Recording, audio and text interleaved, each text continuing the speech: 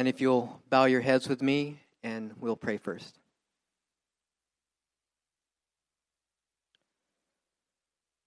Father in heaven, we thank you so much for your word this morning.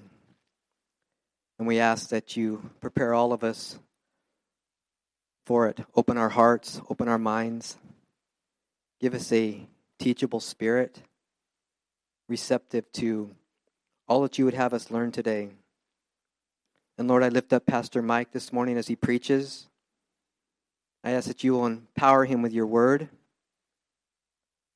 protect him, and let your word from his mouth shine on all of us. In Jesus' name, amen. So Psalm 37, verses 1 through 15. He will not forsake his saints. Fret not yourself because of evildoers. Be not envious of wrongdoers, for they will soon fade like the grass and wither like the green herb.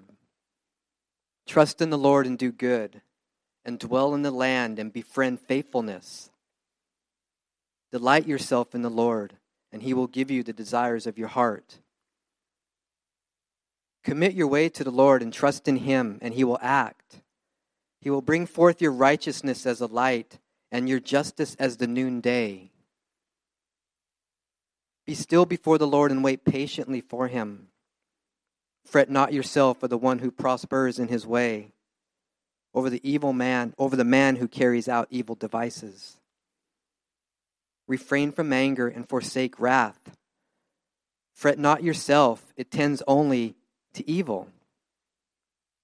For the evildoers shall be cut off, but those who wait for the Lord shall inherit the land. In just a little while the wicked will be no more. Though you look carefully at his place, he will not be there. But the meek shall inherit the land and delight themselves in abundant peace. The wicked plots against the righteous and gnashes his teeth at him. But the Lord laughs at the wicked, for he sees that his day is coming. The wicked draw the sword and bend their bows to bring down the poor and the needy, to slay those whose way is upright. Their swords shall enter their own heart, and their bows shall be broken. And this is the word of the Lord.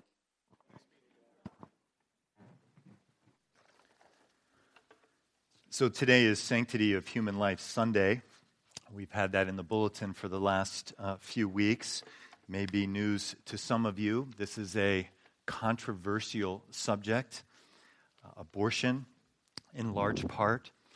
And before we get into the message today, I want to pray, and I want you to join with me. So let's just bow our heads and pray, and then we will get into this message.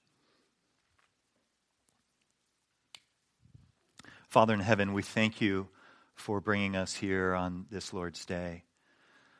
Lord, I pray over this topic, this subject, and the biblical passages that we'll be looking at today. I especially want to pray for women that are here this morning who have had abortions.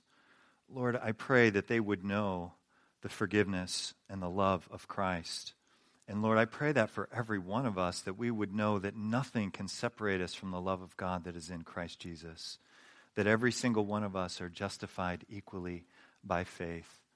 I pray also that as I speak, Lord, that you would keep me from error and that your Holy Spirit would speak through me. And above and beyond anything that I could plan, I pray that your Holy Spirit would be at work in each heart and life here, just as is needed. I pray this in Jesus' name. Amen. Well, hundreds or maybe thousands of churches set aside a Sunday each year called Souls, or Sanctity of Human Life Sunday.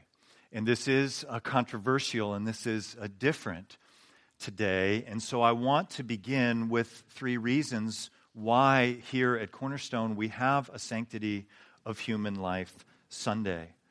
The first reason is a biblical one, and it's that God commands Christians in the Bible to care for the weak, for the vulnerable, for the poor.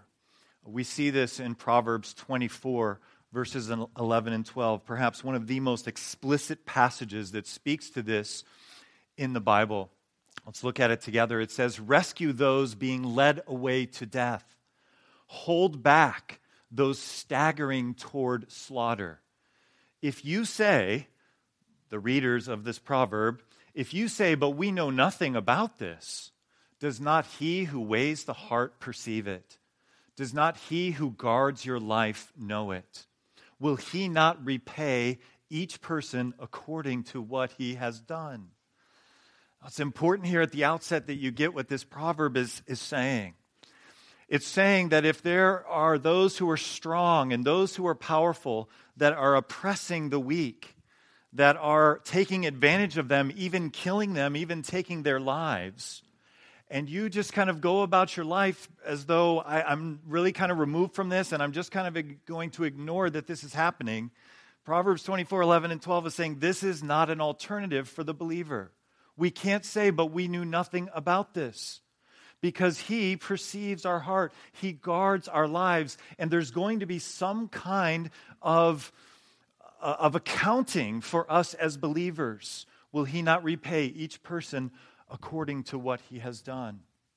So God has intended for his people, for his church, to be the ones responsible to care for those who are weak, who are poor, who are vulnerable, who are being oppressed, who are being taken out. Did you get that? Are you tracking with me? Raise your hands. Are you with me this morning? So this is not an isolated thing, Proverbs 24. All throughout the Scriptures, we see this emphasis on caring for the needy, the poor, the vulnerable, those who are being taken advantage of. One of the most well-known parables of Jesus is the parable of the Good Samaritan. That word has made its way into our secular world and vocabulary, being a Good Samaritan. Now, I know most of you are familiar with the story, but just to kind of refresh it a little bit, there's a man who's left half dead on the side of the road. He has been abused. He has been oppressed. He's lying there dead, half dead, as it were, near death. And there are a couple priests, if you will, a couple pastors, if you will, to use today's language, who pass by on the other side and don't care for him. And then finally, this Jewish man who's left for half dead on the side of the road, a Samaritan walks by. There's this great racial divide between Jews and Samaritans, and this Samaritan goes out of his way and lavishes care upon this Samaritan. This whole parable came about from someone asking Jesus what you have to do to inherit eternal life. And at the end, after telling this parable, Jesus says, which of these three, the two Jews, the two priests who walk by, or the third, the Samaritan, which of these three do you think was a neighbor to the man who fell into the hands of robbers? The expert in the law replied, the one who had mercy on him. Jesus told him, go and do likewise. So we see in Proverbs 24, and we see in Luke 10, and in so many other passages that God has called his people to be ministers of mercy, to care for those who are oppressed, to care for those who are abused, who are desperate. So this is my first of three reasons why we are having a Sanctity of Human Life Sunday today. A second reason is that in California, we have more vulnerable persons. We have more babies in the womb aborted each year than in any other state, and that's including per capita. We have a higher percentage than any other state. This is happening all around us. In the state of California, the most recent and accurate statistics go back to 2014. There were 157,350 abortions in our state in the year 2014. Now just let that sit on you for a moment. There would be, just from 2014, 157,000 human beings in our state that are not here. So this is another reason that I'm doing Sanctity of Human Life Sunday. That is a lot On a national scale, in the USA, 2014, 17% of all abortions happened in our state. They happen down the hill a ways, but they happen in the lives of our neighbors. They happen in the lives of students at our high schools and colleges. They happen in the lives of mothers who have children and who are married. It is a very common and regular thing that is happening around us. And the church is called to defend those who are oppressed, those who have no voice, those who cannot defend themselves. And so this is why we have a Sanctity of Human Life Sunday. Justice is something that God is very concerned about, and He has called us to be His agents to help those who receive injustices, even the injustice of their own life being taken. Andy Crouch, in his book Strong and Weak, describes injustice this way: it's when a few people enjoy authority without vulnerability at the price of those suffering vulnerability without authority. Babies in the womb have 100% vulnerability. They have no authority. They have no voice. They have no one. And so God has called His church to stand not only for them, but also for their mothers, their fathers, and others. We have injustice related to abortion higher per capita than any other state. So that's the second reason that this is happening all around us. I might skip over this as I look through the list of states this week as I was doing research. I think it was Wyoming, 0%. If I'm pastoring in Wyoming, I might hit this a little differently. But this touches very close to all of us, whether you know it or not. So the third reason I'm doing this is over a decade ago, maybe about 15 years ago, I attended it might have been the first or second time I attended this pastor's conference in Minneapolis, which we just got back from this week. That same conference, a couple of us went. I've got a couple pictures. I didn't ask permission to share these with you from those who are in them. But you see our illustrious worship leader, Jake, on the right, and our greatest webmaster in the world, Isaac, on the left. He's really glad I put this up here. We'll just pretend he's not even here today. But we had a great time in Minneapolis worshiping the Lord. He met us there this week. But the third reason that I am doing a Sanctity of Human Life Sunday goes back to this conference 12 or maybe 15 years ago, when there was a plea put out, not too dissimilar from what the kinds of things I'm saying right now, to the pastors that were there, by John Piper. And he said, this is something that we have to speak about, brothers. This is something we don't want to talk about. This isn't the sermon that you want to give, but this is the sermon that we must give in light of the Scriptures and in light of what is going on around us. And it is going on in Minneapolis far less than it is going on here in Minnesota and Minneapolis. So this is why we are doing this. Some have asked that. Why would you do this? So this is why. Let's turn now to the Scriptures. Psalm 37 that was just read. Hopefully you have your Bible still open there. I want to look briefly at this. We're just going to look at a few verses in Psalm 37, but a couple things about this psalm. This psalm is different. Those of you that have been here the last few weeks, we've been talking about how the Psalms are dialogical, how we are in a dialogue with God with the Psalms. He speaks to us through the Psalms, and then as we find our way around the Psalms, they become our own personal prayer book, and we use the Psalms to pray and to cry out to God. So there's this two-way dialogue that goes on throughout the Psalms. But Psalm 37 is a little different. Psalm 37 is more like the book of Proverbs. It isn't a psalm like the others we've looked at, like most of the Psalms. It's often referred to as a wisdom psalm.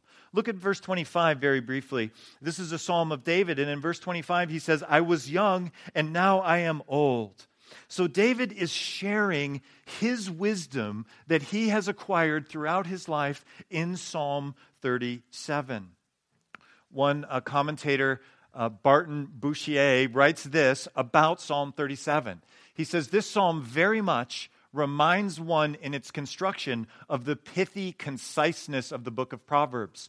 It does not contain any prayer, nor any direct allusion to David's own circumstances of persecution or distress. It is rather the utterance of sound practical wisdom and godliness from the lips of experience and age, such as we might suppose an elder of the church or a father of a family to let fall as he sat with his household, gathered around him and listening to his earnest and affectionate admonition. So Psalm 37 is kind of like David the grandfather sitting around the fire, calling the family together, and the Holy Spirit has inspired to give him this wisdom in Psalm 37. Again, we're just going to look at a few verses today as this message is rooted in the Scripture, but it is largely topical and largely related to the subject of the sanctity of human life. But let's look at verses 14 and 15. Turn over there. This is a lengthy psalm if you need to turn back. Verses 14 and 15. David writes this, and this is why I'm in this psalm on this particular day. He writes, "The wicked draw the sword and bend the bow, to bring down the poor and needy, to slay those whose ways are upright." So we have this imagery in verse 14 of the wicked using weapons, sword, bending a bow, taking advantage of the poor and needy, taking them out, as it were, killing them, as it were, to slay those whose ways are upright, it says at the end of verse 14. Those who are poor, those who are vulnerable, those who are needy are often described as upright or righteous in the Scriptures. This doesn't mean that they're not sinners, that they are not in need of salvation like all of us. But in contrast to those who are oppressing them, they are upright, they are righteous, they are holy, and they deserve protection. And so he's describing this injustice that is going on between the wicked and the poor, the needy, the vulnerable, the upright. Look at verse 15. It says, "But their swords will pierce their own hearts, and their bows will be broken." Verse 15 is speaking about judgment. There is, if you will, a boomerang effect in verse 15, or reciprocity. In some way, their own swords, their own bows, their own ways that they are carrying out this injustice is going to come back upon their heads at some point. This is a dangerous thing to do, to oppress those who are vulnerable and those who are needy. It is going on in our culture. There is, in California in particular, I'm using strong language here, but it is very real. You're going to see this in a moment. There is a strong culture here in California, a culture of death, a culture of spreading an ideology of death. Now, it doesn't look all dark and black. In fact, in many ways, it looks loving and caring. I was just astonished this week, and my heart has been heavy as I've been reading and doing some research, and I'm going to share some of this with you this morning. So your heart is going to probably be somewhat astonished and heavy at what is going on. I came across an article by someone. Her name is Renee Sherman. Not a magazine I normally read, Women's Health, not something you find on my desk usually. That was an attempt at humor, but nobody really got that at all. But I was reading this article in Women's Health this week. This woman, Renee Bracy Sherman, the title of her article, if you can't read it on the screen, is "I've been thankful for my abortion every day since I had it." I'm going to share with you part of what she writes. She says this. She says, "Abortion access is important. I know this because I had one. 10 years ago, at the age of 19, I made one of the best decisions of my life, and I have never looked back." This is how she's describing her abortion. I know this is something most people aren't used to hearing, but it's how many people who have abortions feel about their decisions. She goes on, "I've been trying to spread the word for a long time that abortion offers those who need it the ability to pursue a positive future, and now new research backs that up." I had to look into this research this week, and it is just devastating. this culture of death that is being spread throughout both the scientific community and through popular means like this magazine, Women's Health.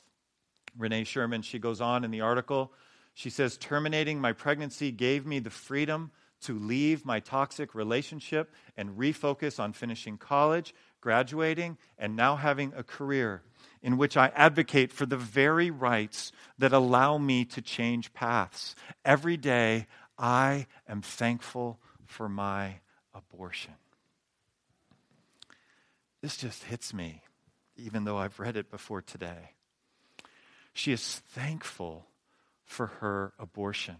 Now, how is that?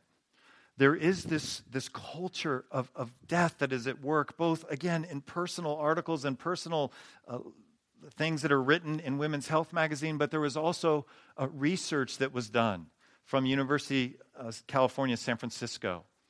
These are all PhD people. This is the conclusion of the research that she cited. Let me just read it to you and I'll explain what it's saying. This is the conclusion of this longitudinal, serious 4 PhD people at UCSF that did this study. They conclude first trimesters and near limits were over 6 times as likely as parenting turnaways to report aspirational 1-year plans. Now, you don't know what that means at all, so let me explain to you what this research is saying.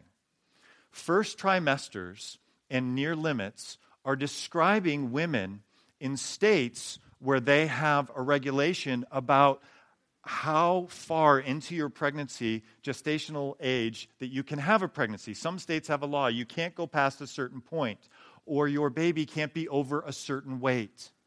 And if that's the case, then you cannot have an abortion in that state. So what this research is saying is that those who received abortions in their first trimesters and were near limits for that state were over 6 times as likely as parenting turnaways. In this research, parenting turnaways were those who went to have an abortion, but because of the gestational age of their baby or the weight of their baby, they were turned away from an abortion. And guess what, church? They discovered that those women who had babies didn't graduate from college or get a new job that year. Is that a surprise? I mean, are you kidding me? You have to do a study to determine that women who had a baby didn't get a new job that year. Now, thankfully, we have lots of care for mothers who choose to have their babies, and they would leave their work, and their job is guaranteed to be back waiting for them after they have their baby. So it is no shock. Now, the most shocking thing of this woman's testimony, this woman who's thankful for her abortion, and this research, one of the most shocking things is there is not a phrase, there is not a sentence, there is not anything about the aspirations of the baby in the womb, many of whom are going to grow up to be women. Not a word. It is being moved out. The idea that you and I, that our lives began in a womb and that we were born, that whole idea that we have any kind of rights, it's just being done away with. And so this is another reason that we are doing Sanctity of Human Life Sunday today. How many of us are thankful that we were born? Can I get an amen or a hand raise or something? I mean, the idea that the blindness of the aspirations of the baby in the womb to the exclusion of the aspirations of the mother alone are just mind-boggling. Just mind-boggling. So how do we respond to this? There's a couple different ways we're going to respond. Back to Psalm 37. We are told in verses 14 and 15 that justice is going to come to those who are advocating and seeking to distribute this ideology of death, as it were. But one of the ways that we're supposed to respond, or how we're not supposed to respond, is back at the beginning of the psalm. Let's look at verses 1 through 4. David, this psalm of wisdom, he says, do not fret. To paraphrase, do not freak out because of evil men or evil women, or be envious of those who do wrong. For like the grass, they will soon wither. Like green plants, they will soon die away. Trust in the Lord and do good. Dwell in the land and enjoy safe pasture. Delight yourself in the Lord, and He will give you the desires of your heart. Boy, I've been just preaching this and reading this myself this week because this has been a difficult last few days. Preparing for this message, my heart is heavy. But God tells us not to freak out, not to fret, but to delight ourselves in the Lord, and He will give you the desires of your heart. So one of the ways that we respond to this ideology of death is to trust in the Lord and not panic and not freak out and not go crazy.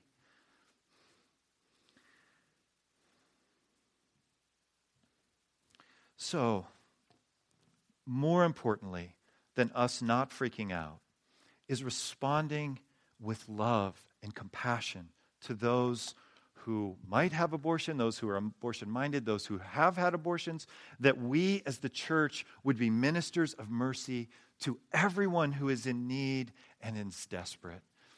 Now, I'm thankful that not everyone, in fact, very few respond the way that Renee Sherman responded. Very few respond the way these PhD researchers at UCSF respond. Most people, even outside the church, have a battle or a struggle when abortion comes close to them. And I want to share with you, I read a magazine I don't normally read this week, and I've also listened to music this week that I don't normally listen to. I learned this week, there are a variety of popular music songs that are out there today that deal with this issue in a very personal way. And one of them is off of Eminem's recent album that just came out in 2017, a song called The River. Now, he didn't write this song, but this song describes the pain and agony that goes on in the context of abortion. And I'm bringing this up because we have a responsibility not only to not freak out and to not fret, but to love and to minister when we encounter people who are in this sort of situation. So this song, River, anybody know this song? It's okay if you do. A couple of you do. Okay, Brett does. All right. Hey, Brett, I appreciate watching you dance this morning. Did anybody notice him down here just getting down as we're worshiping? So this song, River, is dealing with this in a way that I think many of our neighbors and friends and colleagues and classmates who face a crisis pregnancy or an unwanted pregnancy, I think many are going to respond, unless they've been reading women's health and being influenced by those researchers at UCSF. I think this is a more likely way to respond, someone who's outside the church and is involved and comes in close contact with an abortion. These are just some of the lyrics from the song. Some of the lyrics I couldn't put up on the screen. I'm not advocating for this song, all right? But here we go. So the lyrics begin, and that I'm going to share with you today. And now that I got you, I don't want you.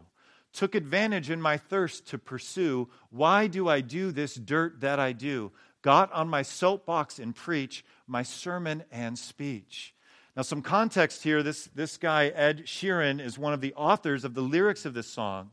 And what is being referred to here is an immoral relationship. A guy who has pursued a woman, and he got her. One night stand. Now that I got you, I don't want you. Took advantage in my thirst to pursue. Why do I do this dirt that I do? He's realizing, he's convicted that I should not have done with her what I have done. And he's preaching to himself, as it were. Song goes on. Detergent and bleach is burning the wound. Because now, with her in the womb, this one-night stand results in pregnancy. We can't bring her into this world. Detergent and bleach is burning the wound. There is pain and suffering and agony that is going on in this relationship, this one-night stand that has taken place, because for whatever reason, they have decided in this culture, in this ideology of death that we have, that we're not going to bring her into this world, but he's struggling. He's struggling, and this struggle is what this song is all about. I'm bringing this up today because in God's providence, God has us, his people on this earth, to speak into people's lives who experience this sort of thing. They are in pain and suffering. This song speaks of it.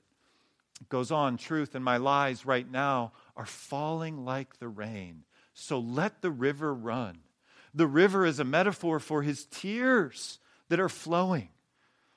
because he wished he hadn't done what he had done, and he wished there hadn't been a baby, but we can't bring this baby into the world.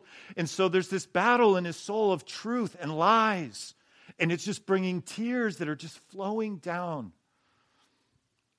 It goes on, I've been a liar, been a thief, been a lover, been a cheat. All my sins need holy water. Feel it washing over me.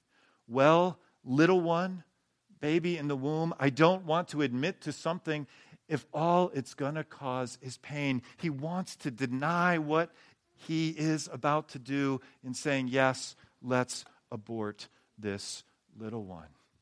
This battle goes on in most people's lives when this happens.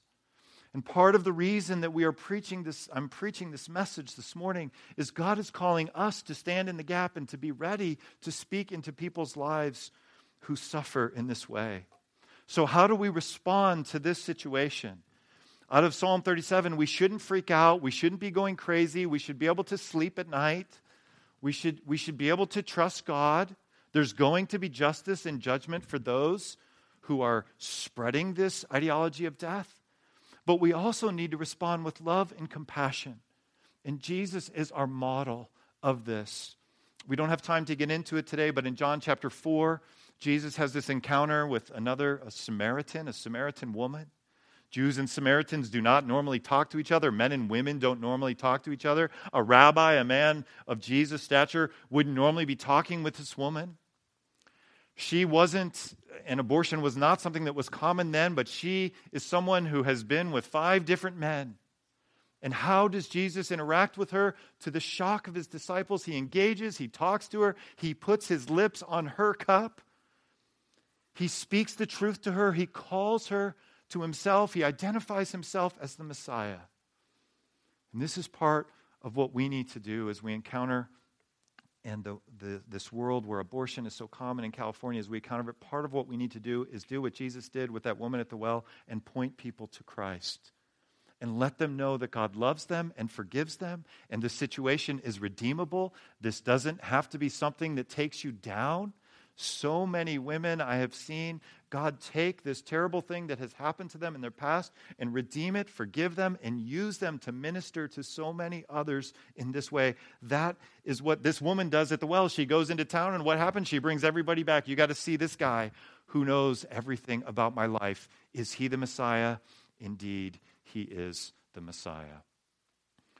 Well, in our last few minutes together, what I want to do today is talk about concrete application, how we respond specifically, concretely. I've talked in generically 2 different ways. The first way is that we don't freak out from verses 1 through 4, that we rest in God. And then secondly, that we share the gospel, that we point people to Christ. Preaching Christ and the gospel, this is the primary, the central, the really only solution. If our culture is going to turn around, it is going to be because the church becomes strong and we have an influence in our state and we make disciples who make disciples. This is not happening in California. This is the reason we are the leader. As I look down that list this week of the states and the percentage of abortions in each state, only 2 states were in double digits, New York and California. 2 states, especially California, where the church is not strong.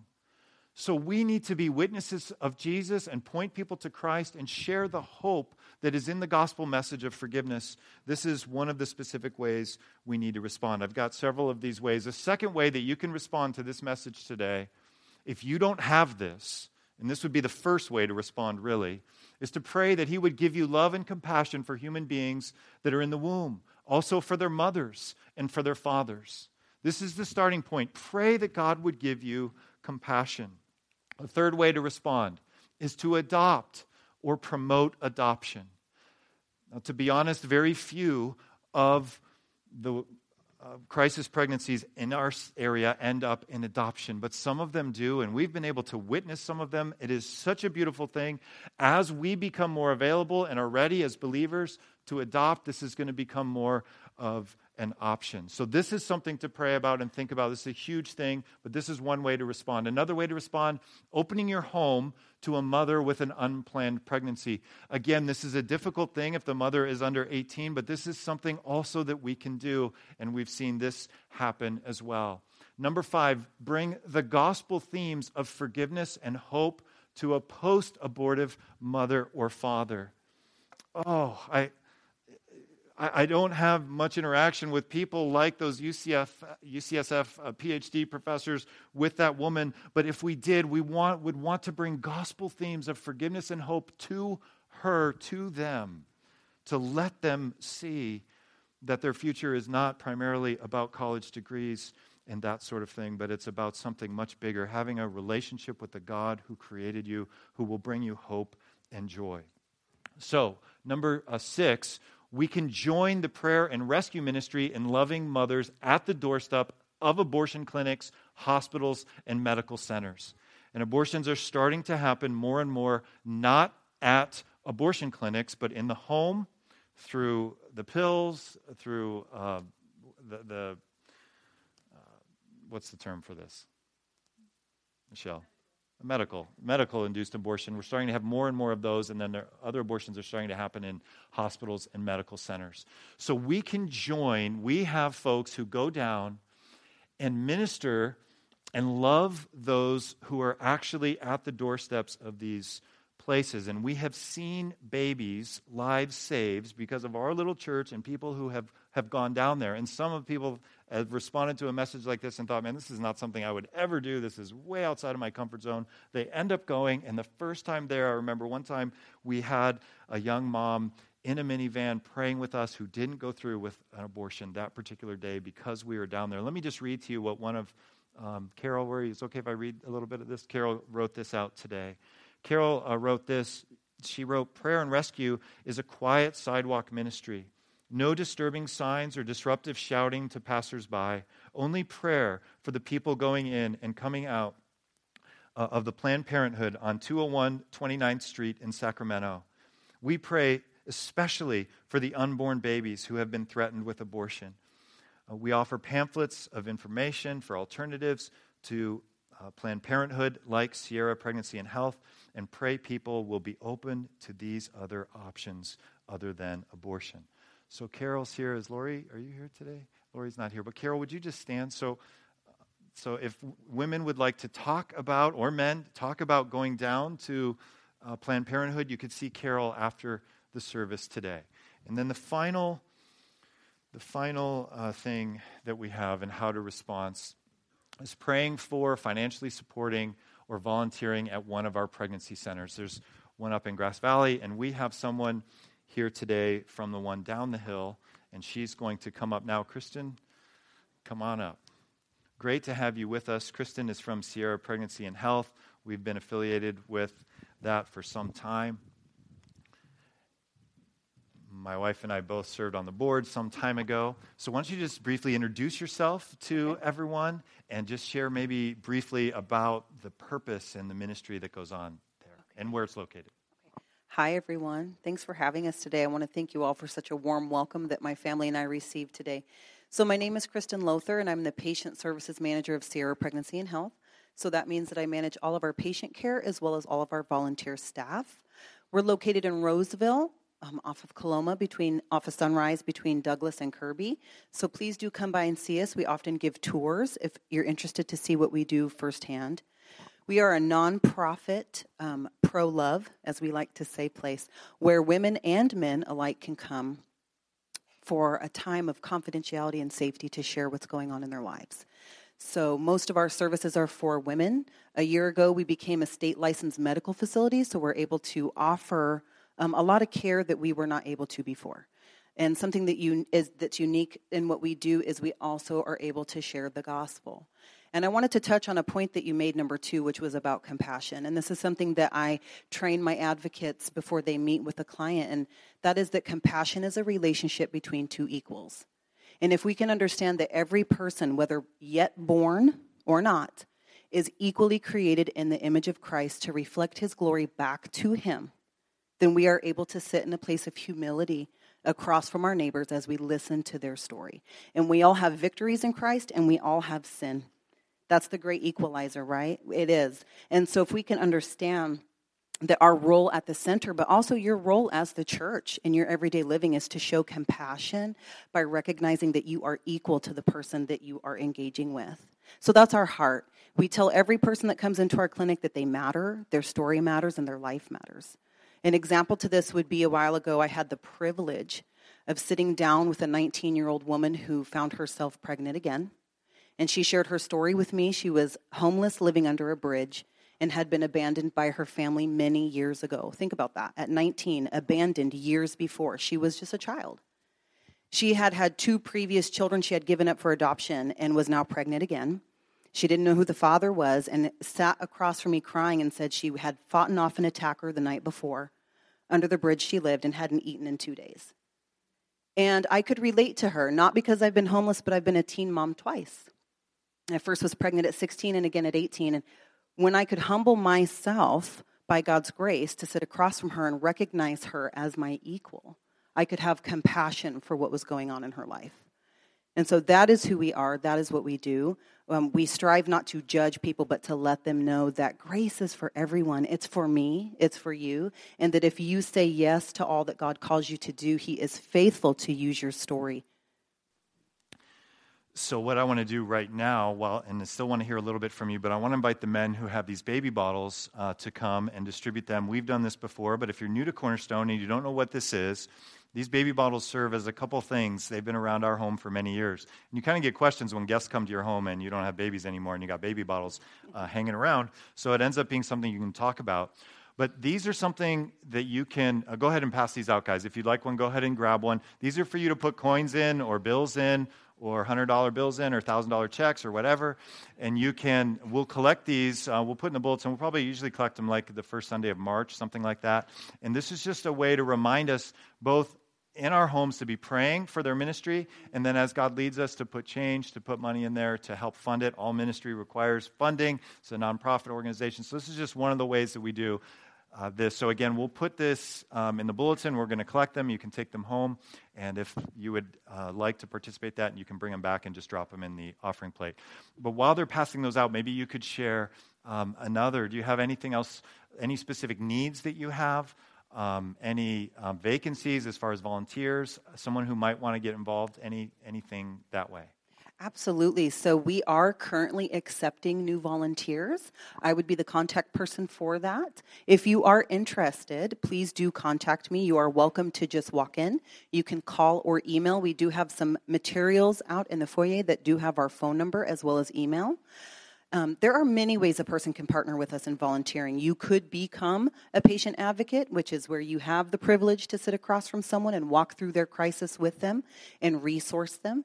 You could also partner with us through special events. We have a dinner coming up. It's our biggest fundraiser dinner of the year. That's February 22nd.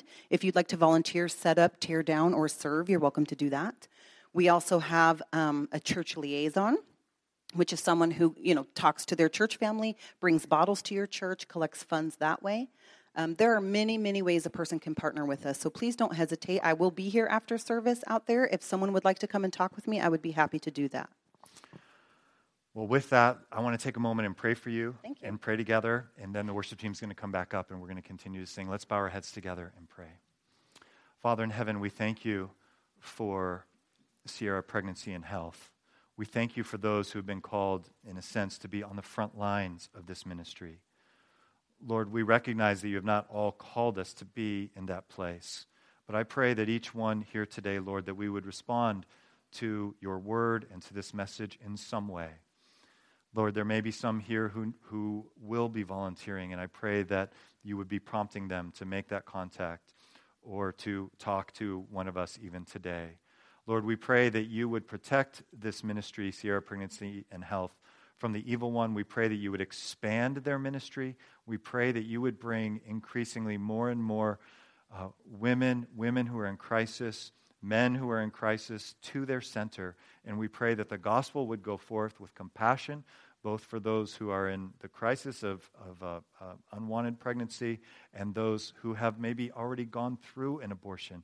We pray, Lord, that their ministry would be fruitful and that we would see many experiencing a life of joy in living for Jesus. We thank you for this ministry in Jesus' name. Amen.